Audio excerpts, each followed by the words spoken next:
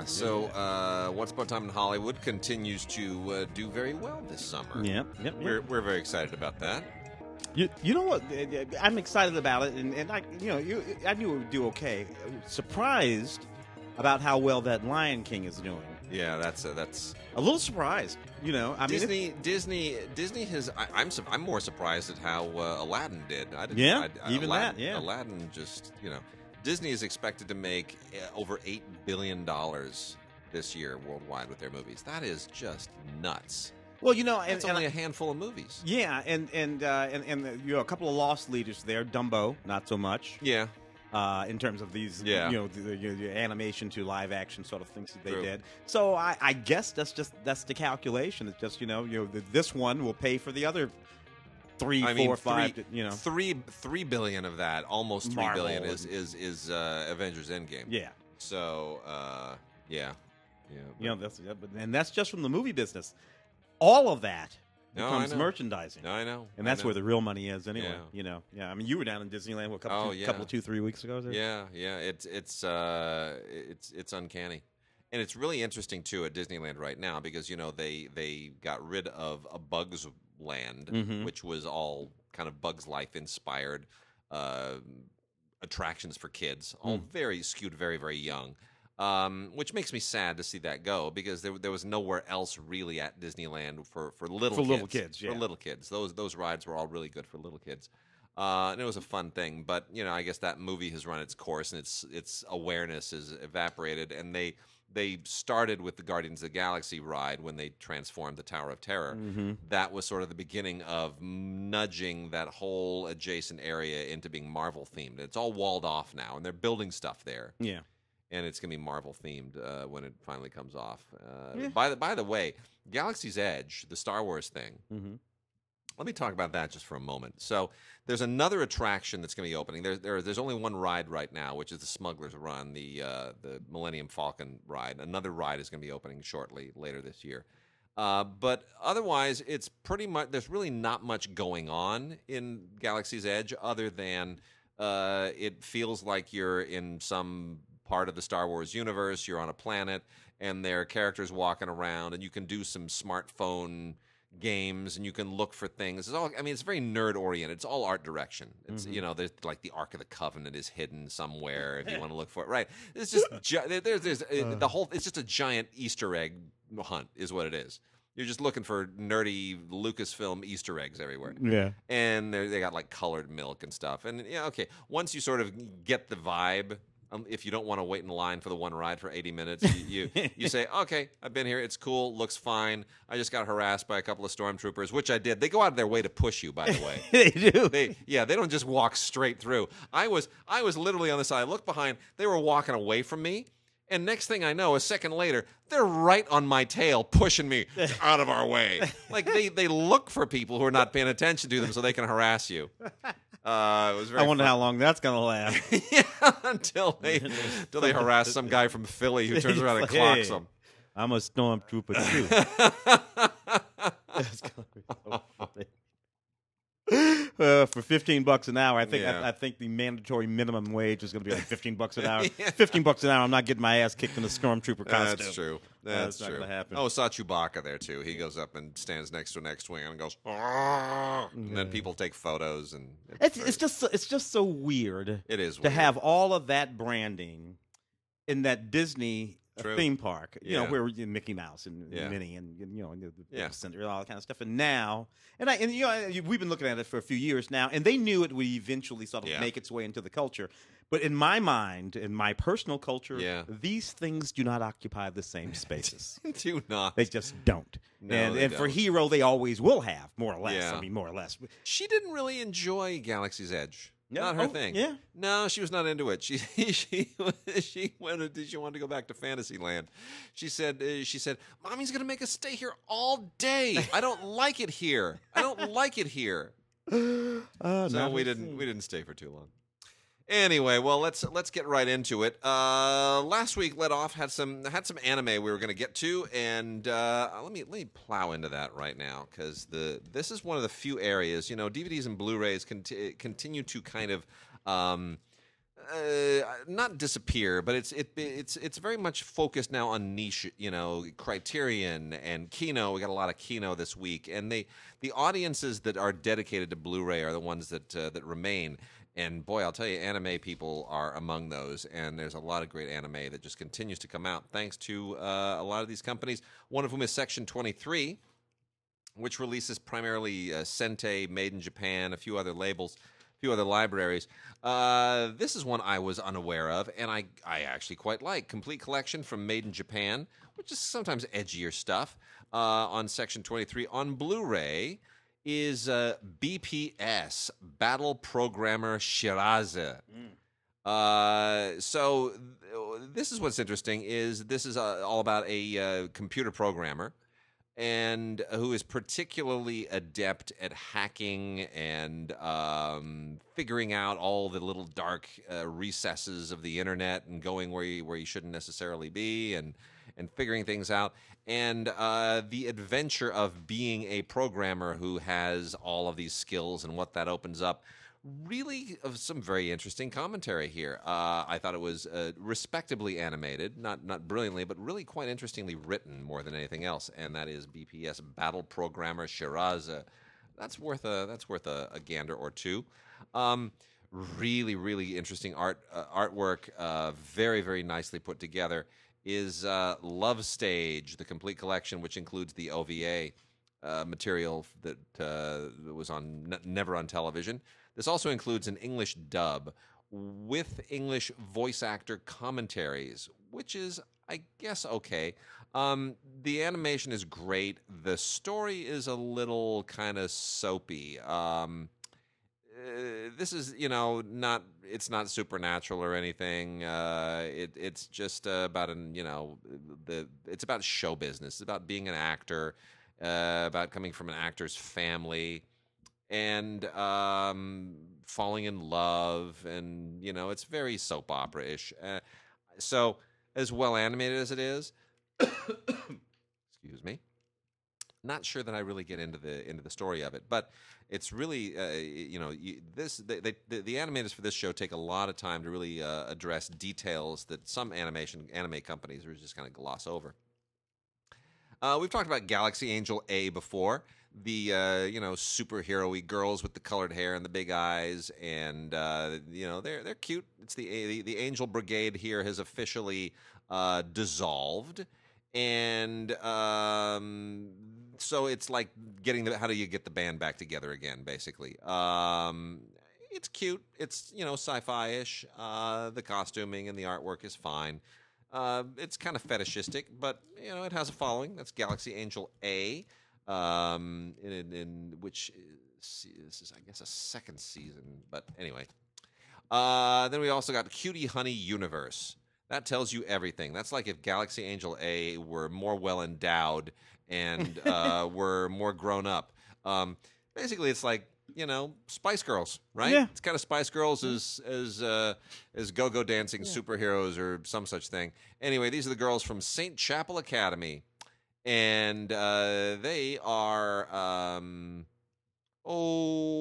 I'd say I would like to get to know these girls if I were a lot younger. A lot of fun. It's sci-fi-ish. There's a whole android element to this, which has some interesting twists and turns as it goes along. And it's a cool show. Cutie Honey Universe. I give them props just for naming it that. Armored Trooper Votoms. We've talked about this recently, too. This is the With Plus OVA. This is collection number 2. One of the more interesting mecha series in recent years. This continues exactly where the previous one left off. Very, very good animation. Some very, very cool mecha designs. We've also got on Sentai, Those Who Hunt Elves. This is about 3 people who are transported to a world where there are only elves and other weird creatures. It's like if you suddenly find yourself in Middle Earth or some kind of thing, and need to try and get back. I compare it maybe a little bit to Land of the Giants, the Irwin Allen thing, right? It has that kind of feel to it a little bit. It's not perfect. It's you know, a little bit risque, a little bit weird, a little bit on the edge. Some of the jokes don't quite pan out. But there's some interesting aspects to it. So it's, you know, for fringy anime, it's one of the better ones I've seen in a while. This is 2 seasons, 24 episodes. Those Who Hunt Elves. And then some Funimation stuff. Funimation always seems to get the really top tier stuff. I'll try to go through this pretty quickly so we can get to some old movies. We've got some old classics, a lot of great classics. If you're looking to beef up the collection, man, it's a great week for that. So, Chio's School Road, the complete series. Here we go again. You know, things that go on in Japanese high schools. So this, honestly, it's just like, it's amazing. It's always school politics, so much of that. This is all about a girl who is trying to cope with school by being, let's just say she's tough. She's learned tools to cope with the rougher aspects of school that other kids don't have. It's okay. Darling in the Franxx, Part 2. This continues to be really, really interesting. Great kind of genre spy thing. It's like I don't even know how to describe this. Darling in the Franxx. It's really cool. It's just super cool. It has a 60s spy vibe mixed with like a monster vibe. It's very, very Japanese. It's really cool. Eden of the East, the complete series box set, part of the Essentials line. Really interesting kind of a thriller premise to Eden of the East. It's all about a character who suddenly finds themselves naked outside the White House and unable to remember anything that led up to that. Oh, I hate it when that happens. Right? Isn't that the worst? And then obviously you gotta figure out the mystery, fill in all the blanks. Well, you gotta put your pants on. Then you gotta put your pants on. Gotta solve the mystery. Yeah, there you go. Going to be Twin Tail, the complete series, also from the Essentials line. More high school politics. Only this one, it's supernatural and deals with monsters and human monster hybrids and stuff that things that we all have to deal with once in a while. It's really a hassle. Can't stand it when that all happens. Tokyo Ghoul Ray Part 1. That's Ghoul :RE, Tokyo Ghoul Ray Part 1. One of those interesting titles. Some of the better animation that goes on right now in anime. This is kind of like Agents of S.H.I.E.L.D. stuff. A little bit of Agents of S.H.I.E.L.D. crossed with maybe Men in Black. Has that kind of, it's about people who use supernatural monster powers to basically preserve peace on the earth and defend against whatever might threaten it. Some very interesting animation, good writing. Yurikuma Arashi, the complete series. This is that dumb thing about where people share the world with bears. It's very weird, and it really is. It's very unusual. It doesn't really work for me, but it's popular. It has a following, has kind of a cult following. So knock yourselves out, people. The two best titles from Funimation this week are My Hero Academia Season 3 Part 1, the special edition. That is a very, very popular show. Comes with in a really, really cool set, which has, it's a great box set. It's a collector's box set with a 60-page book and some acrylic collectibles in it, a keychain, trading cards. They really go to town with that. My Hero Academia has all kinds of followings in Japan. I guess it has a real big following here. And Rage of Bahamut Genesis, the complete series. That is from the Essentials line. And this is just a wonderful, wonderful world that they created. A wonderful, mythical kind of Joseph Campbell-like heroic odyssey. Rage of Bahamut, Bahamut. That continues to be one of the better things on anime. And let's see.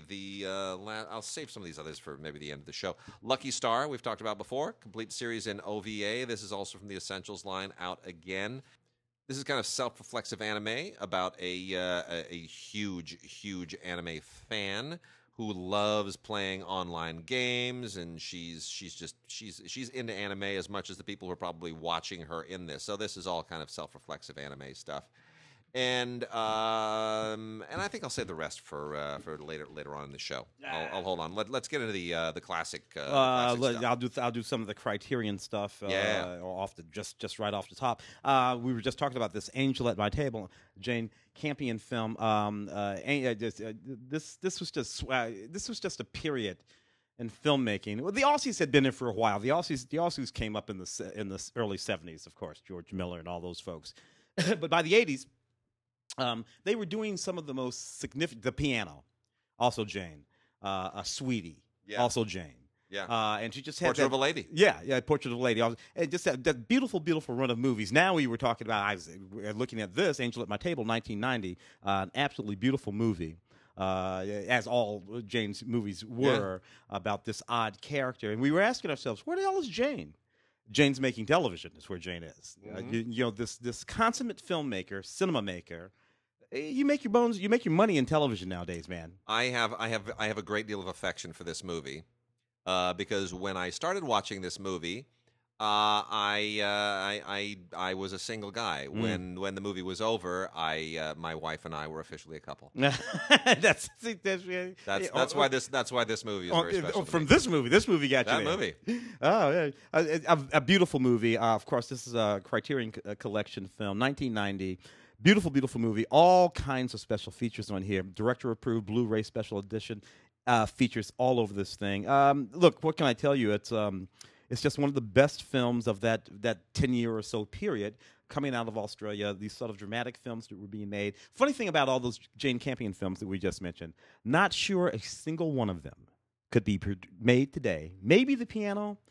With the stature of that particular cat, Holly Hunter, obviously, Harvey Keitel, maybe The Piano, but I'm not sure a single one of these films would be greenlit by a studio today, man.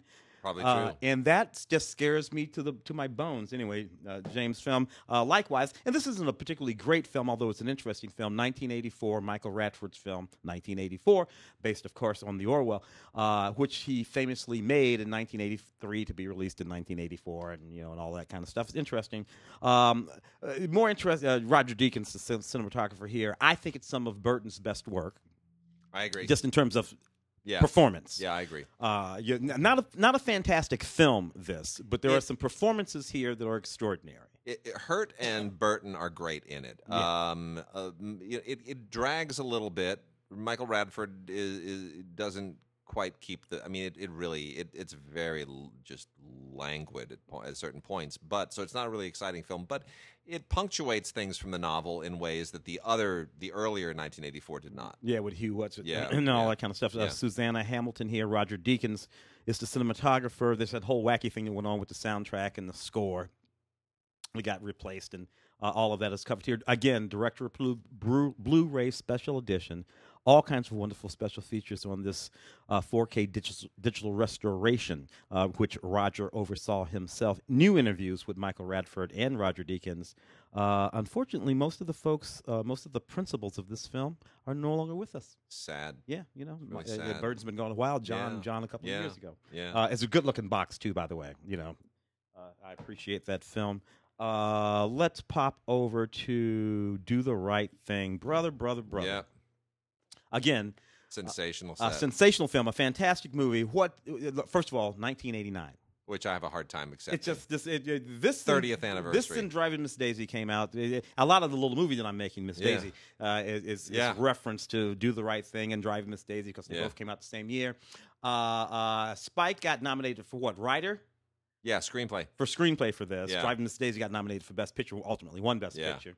An odd sort of juxtaposition of things. If that film had been released, that gets into some interesting history because there are these years, these pivotal changing of the guard years with the Academy Awards, where you can tell that the demographics of the Academy membership have changed. Yeah.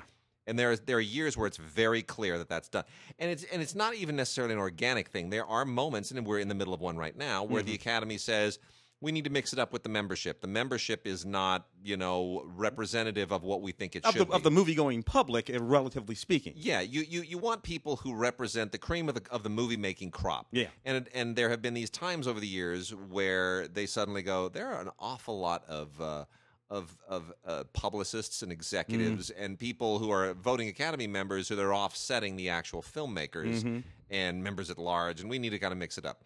And so Gregory Peck, when he was Academy president in the early 70s, did that. Yeah. And late 60s, early 70s. And the result is you get suddenly movies like, you go from Oliver winning Best Picture to suddenly Midnight Cowboy winning Best Picture. Yeah. That's a big shift. Yeah. And that's because there were different people voting. More people and different kinds of people. And another one of those shifts was when you go from 1990, Dances with Wolves, to 1991, Silence of the Lambs. Silence of the Lambs, yeah.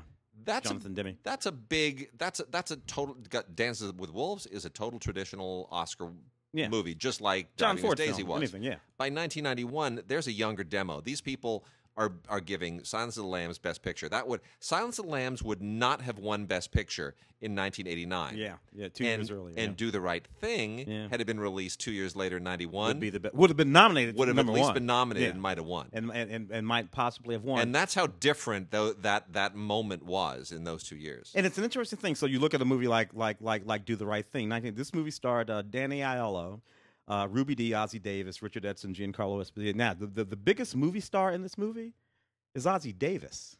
Crazy, right? Danny Aiello had been a stuntman. Yeah. And certainly he had been here and been there. But I'm talking about a movie star. Yeah. There are no movie stars in this movie. Sam Jackson standing over in the corner, not a movie star no. yet. None of these people are movie stars. These people look like the community they're from. And Rosie Perez, no. Rosie Perez, not a movie star. No. And so the biggest movie star in this movie is Ozzie Davis and Ruby Dee. Crazy. Had been the only real been in studio pictures movie stars, and they were 150 years old in 1989. Yeah. So could Spike Lee, young director, original material, wrote the script, no IP here. Yeah. Could he make this movie today?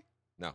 Not a chance. No. Not a chance. This is not a theatrically makeable, releasable film today, man. I just, this irks me to no end. Anyway, this is a fantastic box full of all kinds of things. Again, director approved, 2 Blu-ray special edition, all kinds of special features, 5.1 stereo surround on the 4K digital restoration. But buy it and watch it because they don't make these anymore. Yeah. I mean, I did, but other than that. 10 North Frederick, which is a neat, a really neat film. Now we're into the Twilight Time movies over here.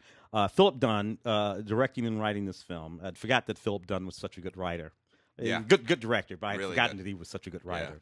Gary Cooper, Diane Varsi, Susie Parker. Again, interesting theme of this movie. A lawyer, married to Geraldine Fitzgerald. She's a bit of a shrew and sort of forces him into politics. And he takes up this relationship with this much younger woman played by Susie Parker. Now, this is interesting if you know anything about Gary Cooper's life and the dynamic of him. For sure. This is really, really interesting, which, of course, was all coming to a head just about the time that he was making this movie in 1958. Staunch Catholics, those folks, didn't believe in divorce.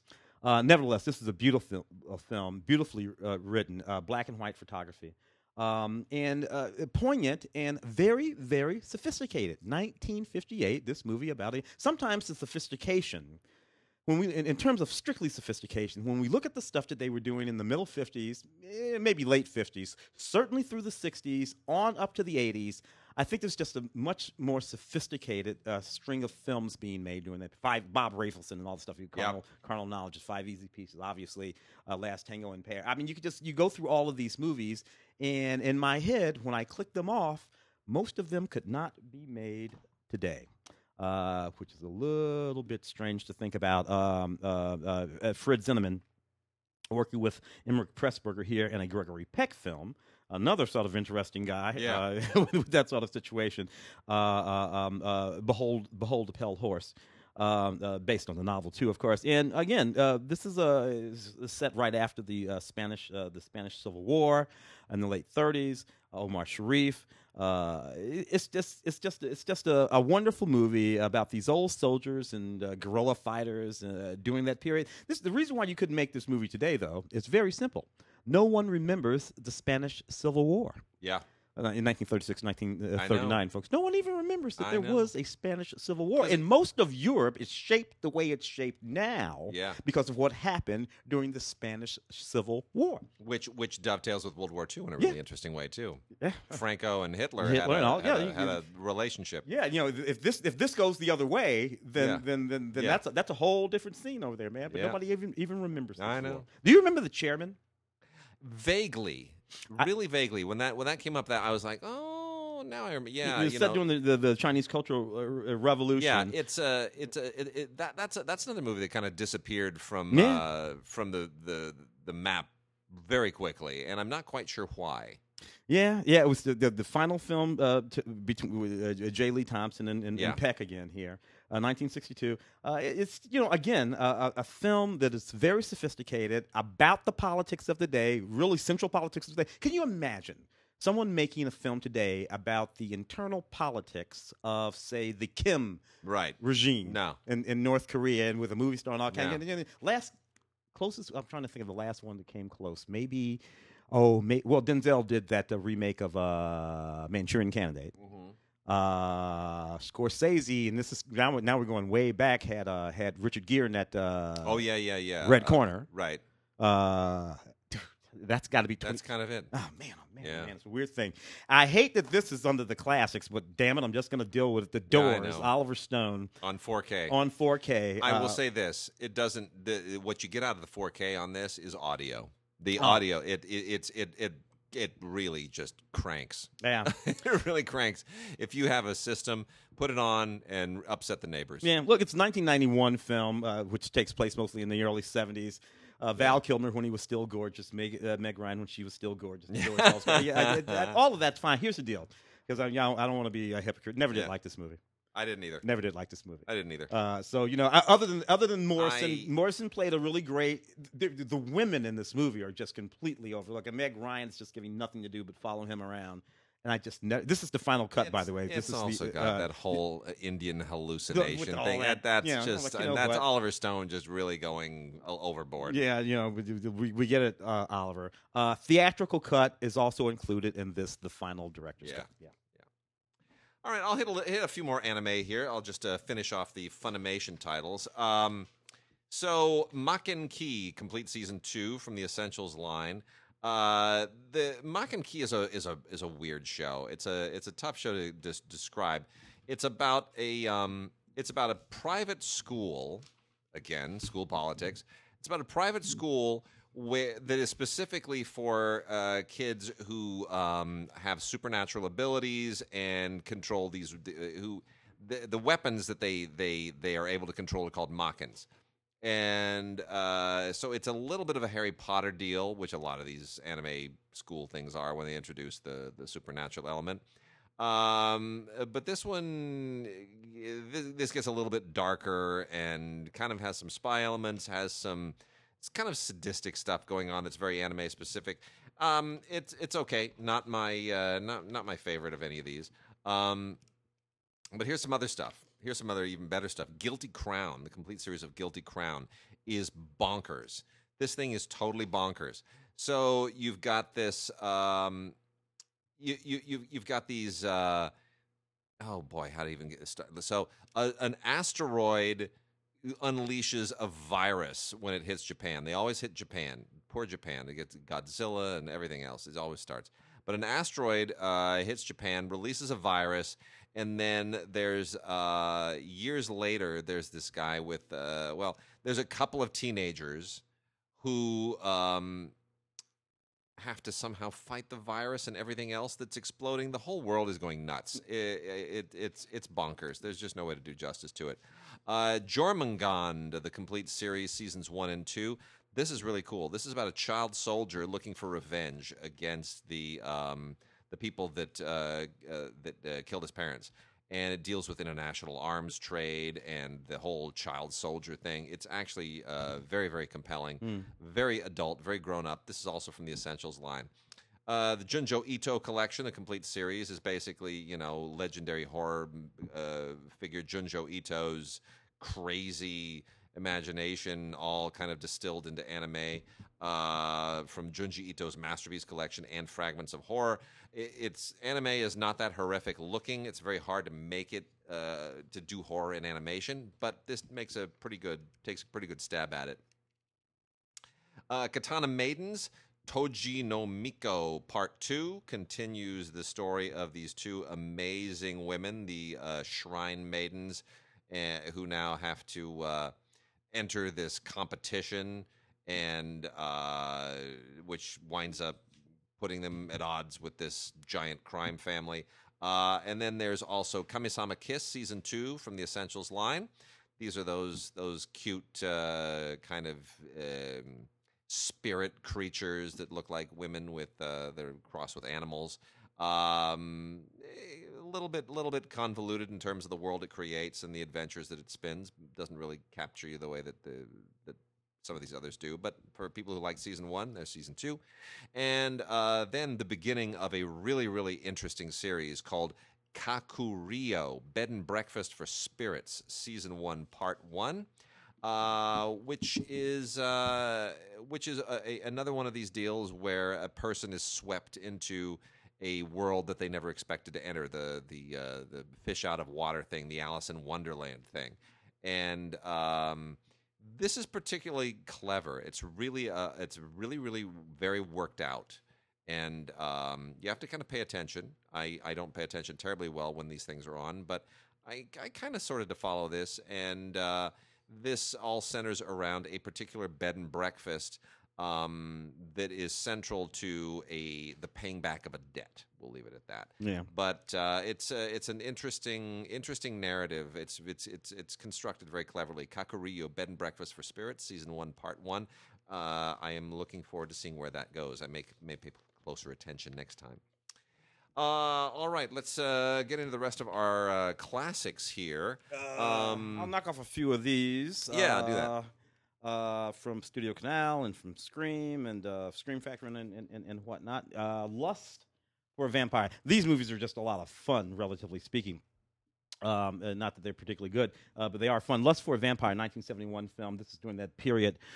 This is during that picture. Yeah, a lot of giallo, but a lot of other kinds of films roaming around the sort of psychedelic vampire territory. This particular movie has this guy who performs this sort of black magic ritual, brings back this young, beautiful, blonde vampire, who, of course, immediately enrolls herself into a exclusive school for debutantes. Why? Because she likes to eat hot young chicks. And then in the late 70s, in the late 60s, early 70s, that was a cool thing. We would love to see that. And the town kind of goes bananas and has to figure out how to stop this vampire from eating up all their hot young girls. 4K scan here. It really does, in fact, look good. And an audio commentary from film historian Bruce Hallenbach, and an interview with one of the principal actresses in the movie, Mel Churcher. And actually, this just looks good. It's just a good-looking movie. So, wonderful horror classic. Coming out along with, if I'm not mistaken, find that box here. Yeah, there it is. Yeah. The Reptile.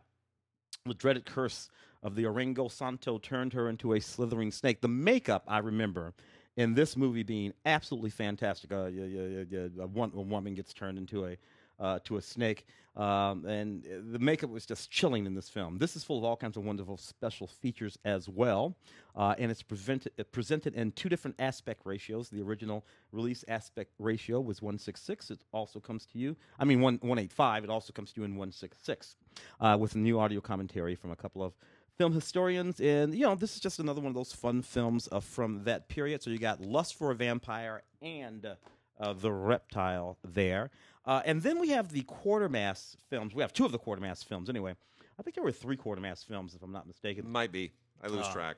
But we have Quatermass 2 and Quatermass The Pit here, which I think were adapted from a popular British television series, if I'm not mistaken. And it's Quatermass. I always called it Quatermass. I don't know. I see an R. Yeah, it's not all actually there, but it's Quatermass. And nevertheless, he's this Britain's most famous scientist, and they're digging a new subway tunnel in London, and they run into something. It turns out to be these aliens and this gigantic sort of metal egg. I remember this simply being an absolutely fascinating. This is 1950. I guess the first one was probably about 55. Quartermass 2 is 57. Quartermass The Pit is like 10 years later, like 1967, which is a lot. Then they did a sort of contemporary version in the late 70s that I remember watching too. I enjoyed these films. The narratives were always a whole lot of fun.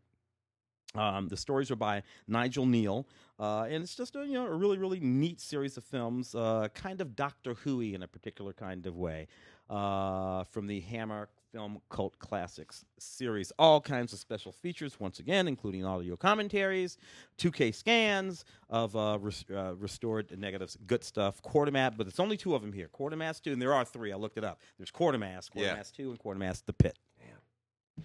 All right, going to hit some Kino now, and man, what an amazing month for Kino stuff. Really, seriously. So the first one here is both I have a very personal connection to this, and this is both encouraging and a little bit disappointing. So I will spin the story here. The movie is Grace Quigley. From 1985, starring Katharine Hepburn and Nick Nolte. It is a euthanasia story. For those who don't remember this was one of the first attempts at a serious film that the Cannon people did, Yoram Globus and Nachum Golan. And it's a drama, it's a comedy. It's basically about an elderly woman, Grace Quigley, played by Katharine Hepburn, who wants to end her life. And Nick Nolte is the kind of unconventional hitman that she wants to recruit to basically help her do the horrible, ugly deed. And it is quirky, it is unconventional, and it is also an unfortunately poorly put together movie. Yeah. Not because it didn't have potential. Here's the story. This film was written by Martin Zweiback. Martin Zweiback was a very, very dear friend of mine until he passed just 4 years ago. Yeah. And Martin is really quite the remarkable journeyman screenwriter. Started as a staff writer on Kung Fu, wrote some of the highest rated episodes of Kung Fu, made some really great independent films, one of which he directed as well. And the story of Grace Quigley is an extraordinary one. I met Martin at the Cannes Film Festival in 1992. And what Martin was able to get Katharine, got this film made because he threw his script over Katharine Hepburn's fence, and she wound up reading it. I know everybody thinks that never happens. Yeah. It happened at least once. Yeah. And that's exactly how this came together. And they struggled with Anthony Harvey, the director, so greatly. Anthony Harvey was famous for directing The Lion in Winter, which, as you may have gathered, is not a very funny movie. Yeah. So the darker comedic aspects of this story didn't come through. Martin, as a result, took the film back, because he was also producer, and recut it into what Leonard Maltin, in his book, acknowledges is Hollywood's only ever writer's cut. No other film has ever had a writer's cut. That's really interesting. So he took it away from the director and created a writer's cut. And I've seen them both. I've seen them both several times. And I will tell you, Martin's cut is better. It is significantly better.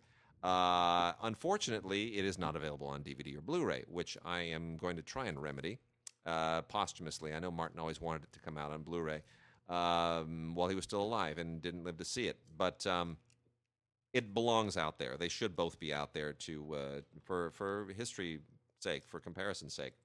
So Grace Quigley is out, but the Martin Zweiback writer's cut, known as The Ultimate Solution of Grace Quigley, is not out. Hopefully not too long. Also from Kino, we have the Champagne Murders from Claude Chabrol.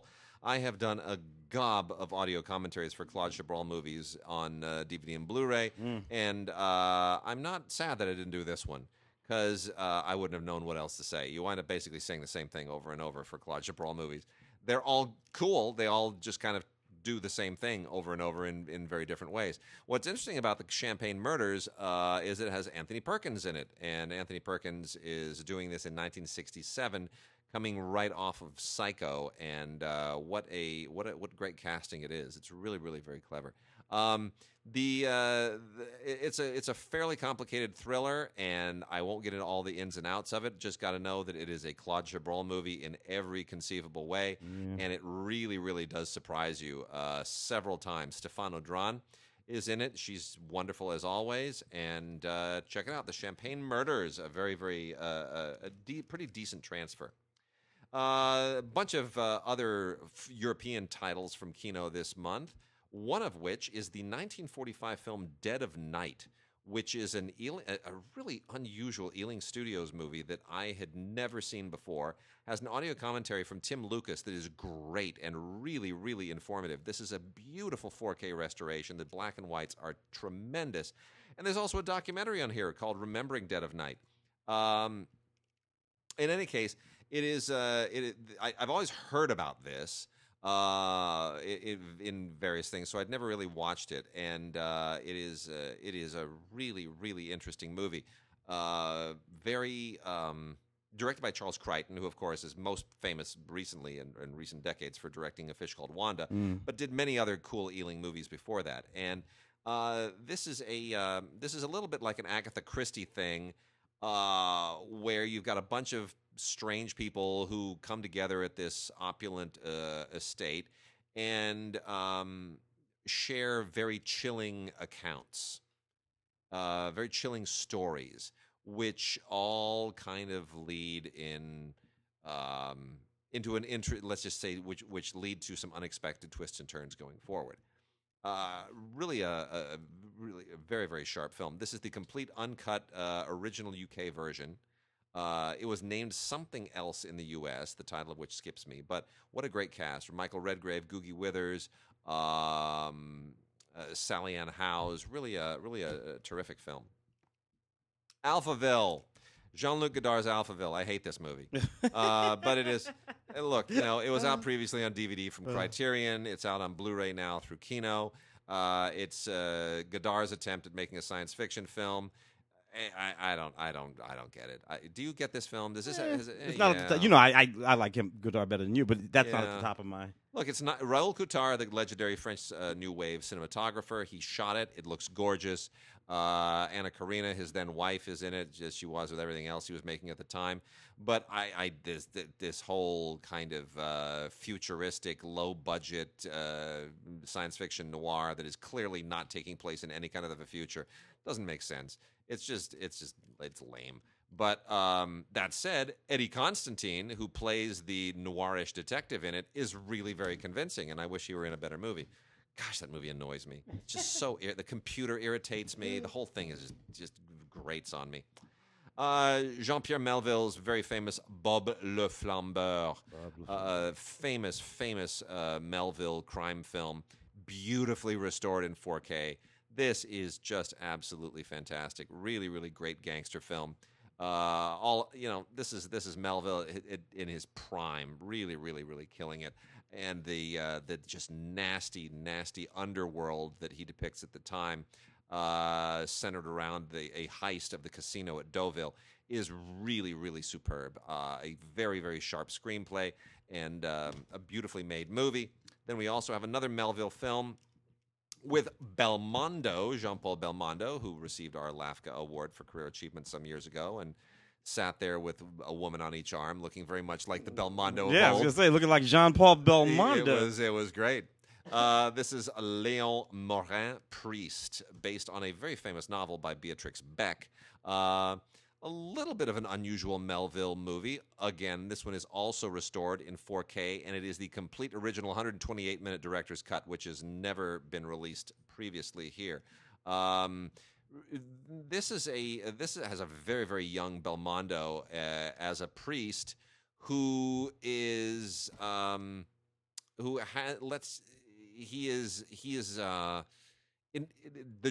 Nazis have occupied the village that he's a priest in. And he has let's just say there's heat between he and another woman in the village. So you have this very difficult religious sexual conundrum set against occupied France during World War II. And where all of that leads is also very, very interesting. It's a really sharp film. It's unusual territory for Melville, but it's really, really good. And then we get more Belmondo and Melville in Le Doulot, which is one of my favorite all-time Melville movies. Le Doulot is absolutely just superb. This is one of his Belmondo plays one of his best ever characters here. He's just one of the coolest gangsters ever, and you don't really know where his head is. He's like the Hamlet of gangsters, and you're trying to figure him out psychologically through most of this movie. And there's nothing goes right, and there are all kinds of really noirish twists and turns and crisscrossed loyalties, and it never lets go. This thing just grabs you by the jugular, and it never takes you in places you expect. And Belmondo this is kind of the film that established him not as it really kind of he earned his tough guy bona fides with this one. The last two are movies that are probably a little less well known here, but they're really well known in France. And they're two of these. Belmondo went from making serious movies with Melville to making pretty much just kind of throwaway action movies. He became like the French action star of his day. Like Schwarzenegger was in the 80s. Yeah. One is The Outsider, which is a Jacques Deray film. The other one is Le Professionnel, with directed by George Lautner. Look, both of these are just, it's Charles Bronson is the better analogy. The movies Charles Bronson made in the 80s. That's what Belmondo started doing in the 1980s. He was like the French Bronson. The only thing that makes The Outsider interesting is that Henry Silva also shows up because they needed a heavy. They needed a heavy from Hollywood. And he was one of the heaviest. He brought the heavy. Yeah. And then, Le Professionnel, he's getting a little more grizzled. He's getting on in age. And it's almost like a Dirty Harry movie, really. This is just, it's just straight up action stuff. Neither of these are particularly great, but if you love Belmondo, you'll love them. So a few more from over here. From Scream Factory, Leopard Man, Jacques Tourneur, but of course the wonderful Val Lewton producing the Invasion of the Body Snatchers and all that. Jacques, the cat people. Leopard Man is one of the first American films to deal with the issue, the suggestion of a serial killer, of a thing called a serial killer. Ostensibly, there's this a wild leopard. I think it was obviously it was a leopard that escapes from a zoo in conjunction with this series of murders, and the question becomes who's doing out all the actual killing here. Dennis O'Keefe in the film. This was a sharp movie that I rather enjoyed. Just well done. It's kind of kitschy looking, but it actually sort of holds up. New 4K scan here of original material and an audio commentary with the filmmaker historian Constantine Nassar. So that's kind of neat there. The boys, the Kaufman boys, Lloyd Kaufman and Michael Hertz over there at Troma, still doing it. Back in 2010, they released Slime. Did they go back to the late 60s or were they early 70s guys? Poxy Avenger and all those kind of guys. We always talk about Roger Corman and the filmmakers that Roger turned out over the years. I imagine Lloyd didn't. Lloyd didn't really turn out any filmmakers over the years. A lot of folks got a chance to direct for Lloyd, but I can't think of anybody who turned the corner. After directing one of these, if I'm wrong, somebody will let me know. Nevertheless, Lloyd and Michael Hertz made a whole lot of these absolutely ridiculously bad movies that people enjoyed for I don't know, whatever it is they brought. Here we have a lot of extras, including an introduction by Lloyd himself and the director and cast audio commentaries, as they always have on his films, and bloopers from Slimed, as well as some deleted scenes. Slimed from 2010.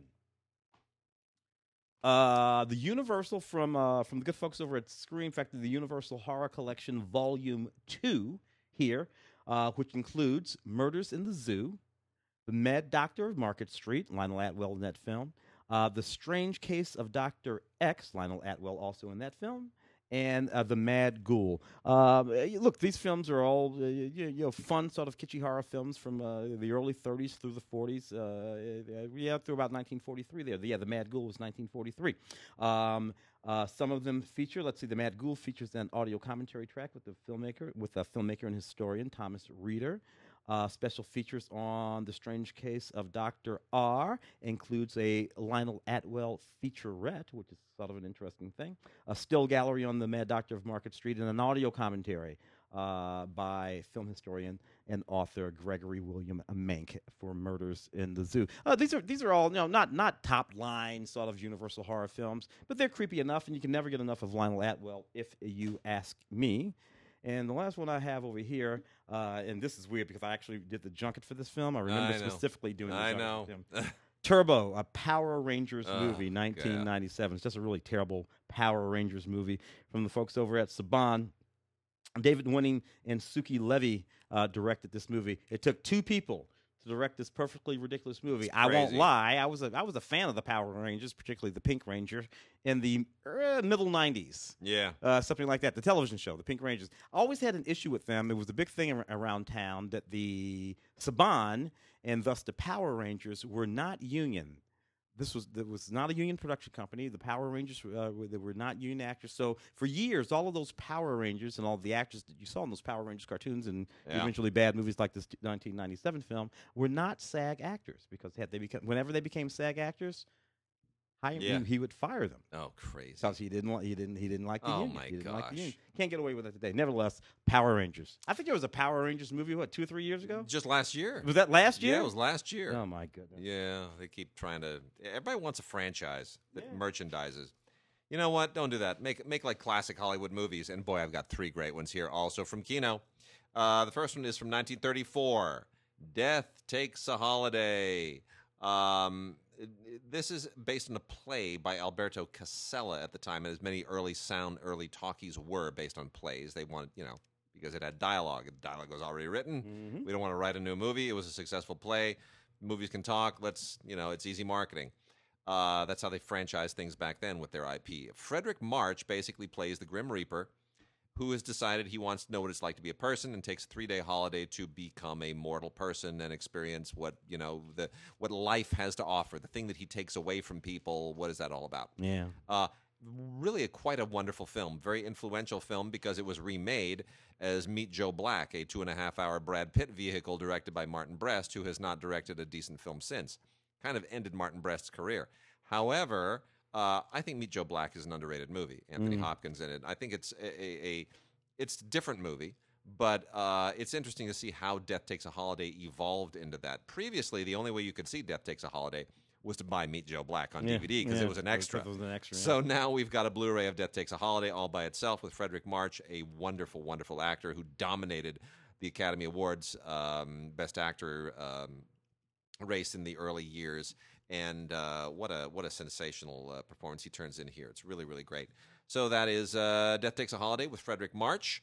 And then that also has a really cool audio commentary by Kat Ellinger, who does a lot of these, and it's really very, very informative. Easy Living with Ray Milland is a Mitchell Leeson movie. Mitchell Leeson was a very, very sharp director in his day as well in the 1930s. And this is a terrific screwball comedy written by Preston Sturges with Jean Arthur in absolutely peak form. Ray Milland keeping up with her every single step of the way.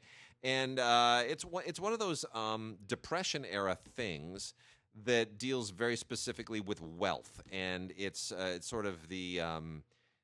what does wealth do to you? Jean Arthur is just a regular woman, and suddenly money just dropped right on top of her. And where does that go? And how does this impact your relationships and your life? Anyway, it's really, really very, very fun. The dialogue is terrific. The staging is just absolutely superb. Might even be Mitchell Leeson's best film. And then more Jean Arthur. This time for Billy Wilder. It doesn't get any better. A Foreign Affair is from 1948, one of the most delightful Billy Wilder films of the day. Just 2 years before he did Sunset Boulevard, and this all takes place in Berlin, where Jean Arthur, as a congresswoman, how progressive is that? In 1948, Jean Arthur playing a lady congresswoman.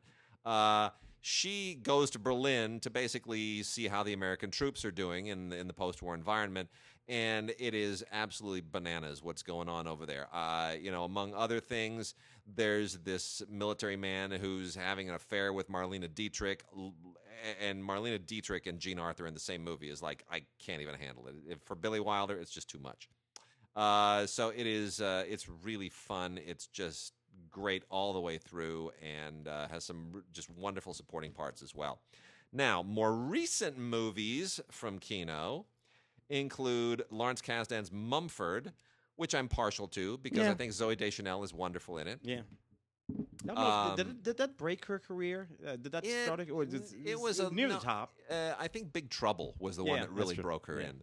But Mumford, she's particularly wonderful in. It's not considered one of Lawrence Kasdan's best films. It was kind of criticized at the time, but I think I do think there's a lot of really, really good stuff in it. That film was meant to make Lauren Dean a movie star. Didn't work out. But as a kind of a portrait of an eccentric bunch of people in a small town, and the things that go on, I just think there are a lot of really interesting edges to it. It includes an interview with Kasdan and a featurette, no commentary, which I would have appreciated. Jefferson in Paris, James Ivory film. This is a Merchant Ivory film that's all about the years that Thomas Jefferson spent in Paris before he was president, and his diplomatic efforts in Paris, and it deals with Sally Hemings. Yeah, it deals with the whole Sally Hemings thing very, very subtly, but it deals with it nonetheless. We have a friend that wrote a yes, Tina wrote the TV miniseries on Sally Hemings. Yeah. But this one dealt with it, and I remember Tina. I don't think Tina was all that fond of the way that it did. I think she thought it pulled its punches, and it kind of does. Tandy Newton plays Sally Hemings in one of her very, very first roles. Here's the thing: what's interesting about this? This is being released by Kino. This is a Disney library film. Oh, because after Remains of the Day, Merchant Ivory signed a multi-picture deal with Disney. With Touchstone. Touchstone. And it never panned out beyond one film. It only led to one film. The rest of the deal never panned out. They terminated the deal. I think Scorsese had a similar falling out with Disney at the time. And this is the only Disney film that Merchant Ivory ever wound up making. So Kino licensed this from Disney. Disney's got no interest in releasing Jefferson in Paris. Yeah. But nonetheless, it's got an audio commentary with James Ivory, which is really very, very good and very interesting and worth. It's not one of the best Merchant Ivory films. It's a little clunky. Nick Nolte is not a great Jefferson. Believe me, he tries hard. Not a great performance from Nick Nolte. But as an oddity in the Merchant Ivory canon, it is worth checking out. Robert Downey Jr. was in Tough Turf. Did you know that? Oh, I think I did. I had forgotten that. Yeah. Now, I'm going to share a little story here. I was with my friend Lou. Lou's going to never listen to the podcast, so who cares? I'm not sharing this. So I'm with my friend Lou in his souped-up Honda Prelude sometime around Tough Turf, and we're just kind of cruising around Westwood, and there we see a Porsche 924, a red Porsche 924, being driven by Kim Richards with her sister Kyle Richards in the passenger seat. And being the dorks that we were... My first words to Lou were, follow them. And so for the next 40 minutes, we stalked Kim and Kyle Richards in Westwood. Perfectly reasonable in that year. But they just drove around, and they went to a store, and then we pull over in the red. And then they come out of a store, and they get in again. And then it was the most ridiculous thing I've ever done in my life. It was absolutely like what did we think was going to happen? Anyway, boys. So Kim Richards is absolutely delicious. Mark's not here to say that, so I will. I love Kim Richards. I had a crush on Kim Richards ever since I was a kid, from Escape to Witch Mountain all the way into the teen years. So she is. This is the film that made James Spader. Yeah. And yet we forget that Robert Downey Jr. is in this movie too. I remember it, all the movies that he showed up in early on, like Back to School, and he was in the back of everything for a while. And I went to high school with Robert Downey Jr. I connect to this movie. I like Tough Turf. Is it silly? Of course it's silly. It's it's a movie that would have been made in the 1960s. It would have been a James Dean movie in the 1960s. It's a silly, guy against the toughs and wants the girl and blah blah blah. It's a little bit of what Walter Hill did in Streets of Fire too. But nonetheless, Tough Turf, TUFF, still a fun kitschy movie from the past. Kim was in a Sharknado. She was. That's right. And I don't know, about 10 years ago, I remember I did the junket for a remake of Witch Mountain. Yeah. In Vegas, Dwayne Johnson, The Rock, he was still The Rock at the time, and Kim is actually in that. So I remember talking to her. That's like 10 years ago. So yes, crazy. Yeah. Hanging in there. Got another Billy Wilder movie, The Front Page, remake of the original Ben Hecht Front Page. This one directed by Billy Wilder in 1974 with Jack Lemmon and Walter Matthau. And it was really just an excuse for a director in declining years and a couple of actors who are sort of on the wane. Let's pull the guys from The Odd Couple back and let Billy Wilder remake The Front Page with the guys from The Odd Couple. That was the pitch. In 1974, this feels like too little too late, a little bit too much slathered on material that worked well the first time.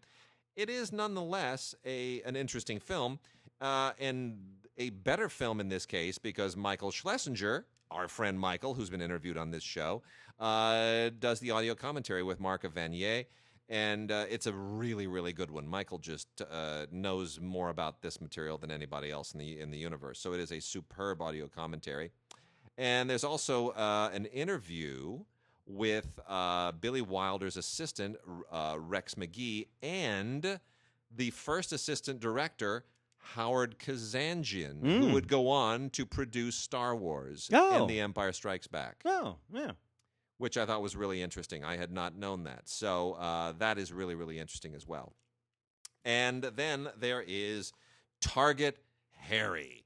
What a weird movie. This is a Roger Corman movie that wants to be a Hitchcock movie. It wants to be The Man Who Knew Too Much, basically.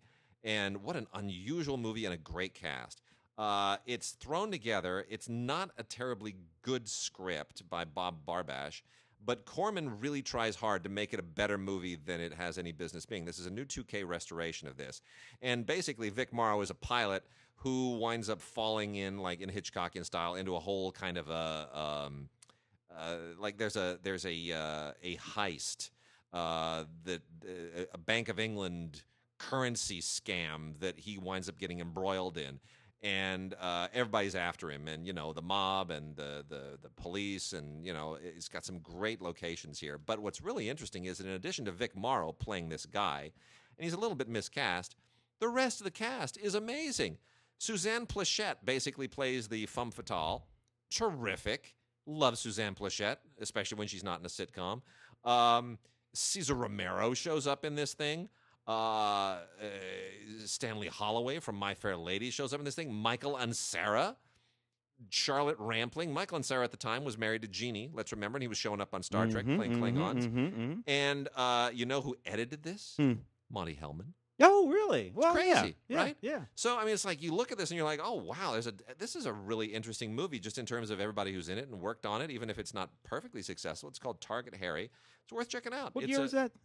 That is 1969, baby. 69, okay. 69, the year that Once Upon a Time in Hollywood takes place. This may even be on a marquee in the backdrop somewhere. Leo could have been playing Vic Morrow. I'm telling you. Or a Vic Morrow-esque character. I'm going to go see the movie again, and I'm going to see if there isn't a marquee in the background showing this playing at a theater somewhere. I'll bet you there is. Vic Morrow's a lot of fun. Yeah, Combat television series, Vic Morrow. Yeah. Of course, who died on Twilight Zone. The Twilight Zone in the early 80s. That's why I was wondering what year that was. So it was about 10 years later. Yep. From our good folks, our friends over at Cohen, the Cohen Film Collection, the Buster Keaton Collection, Volume 2, 2 films here, Sherlock Jr. and The Navigator. Yep. Beautiful. Complete restorations with the new orchestrations, score orchestrations. These movies are just beautiful movies. Beautiful. Buster with that deadpan face is just wonderful. Some of the most extravagant pratfalls and stunts laid out, meticulously laid out, almost Jackie Chan style. I think Jackie credits Buster with a good deal of that early work that he used to do, as a matter of fact. And lots and lots and lots of special features here. 1924 comedies, both released the same year. Sherlock Jr. and The Navigator. Wonderful, wonderful films. There's a guy who used to hire me to doctor scripts for him, named Andy Sedaris.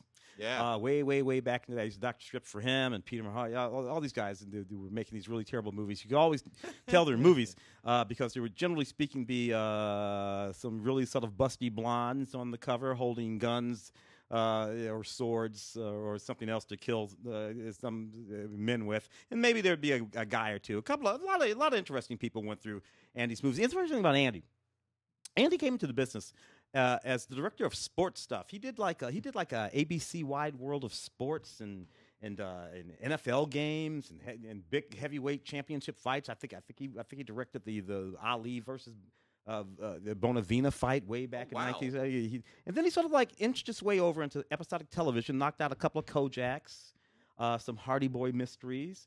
And the next thing you know, by the time you get to about 1979 or so, he's in L.A. He's got enough stature to start pulling together these movies. And, man, he knocked them out by the handful. In the early 90s, I would get these scripts delivered by delivery services like they did by then.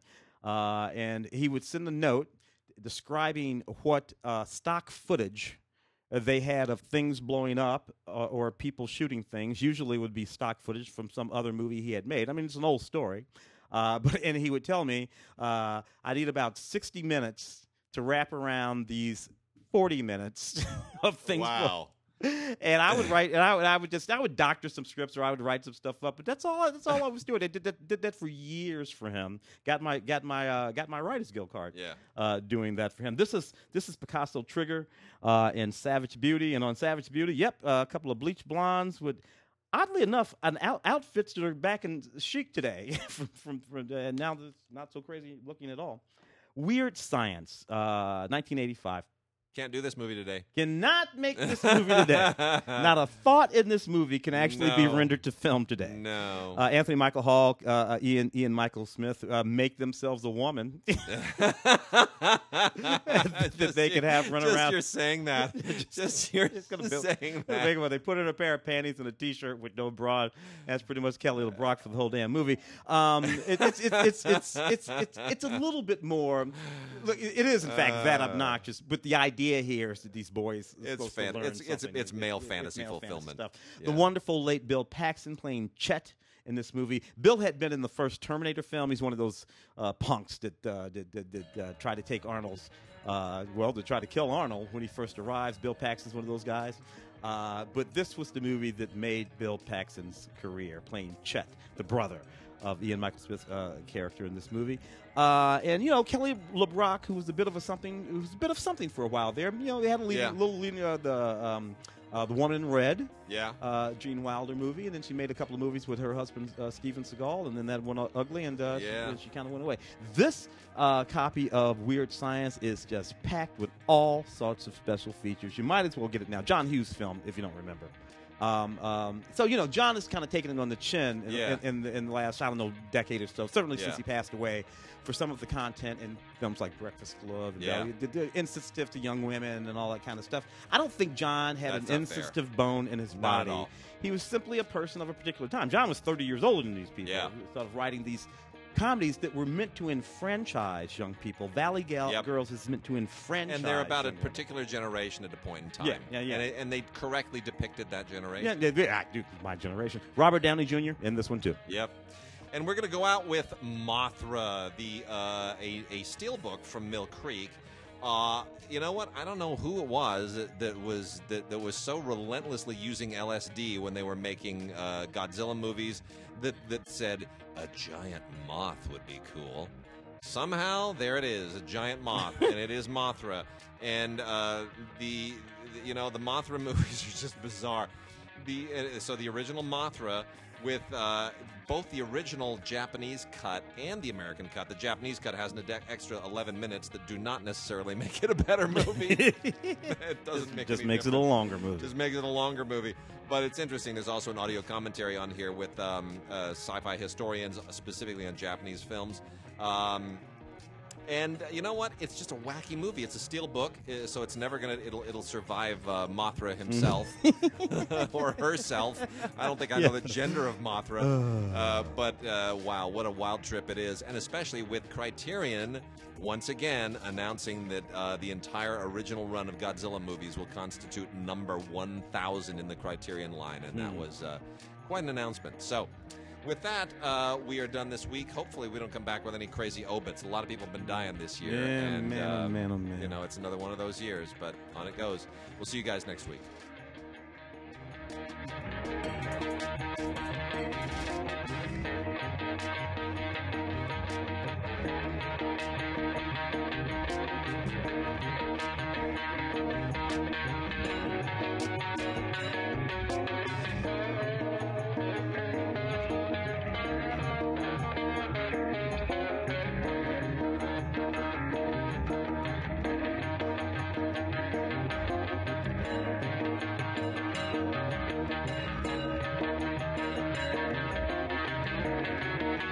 Bye.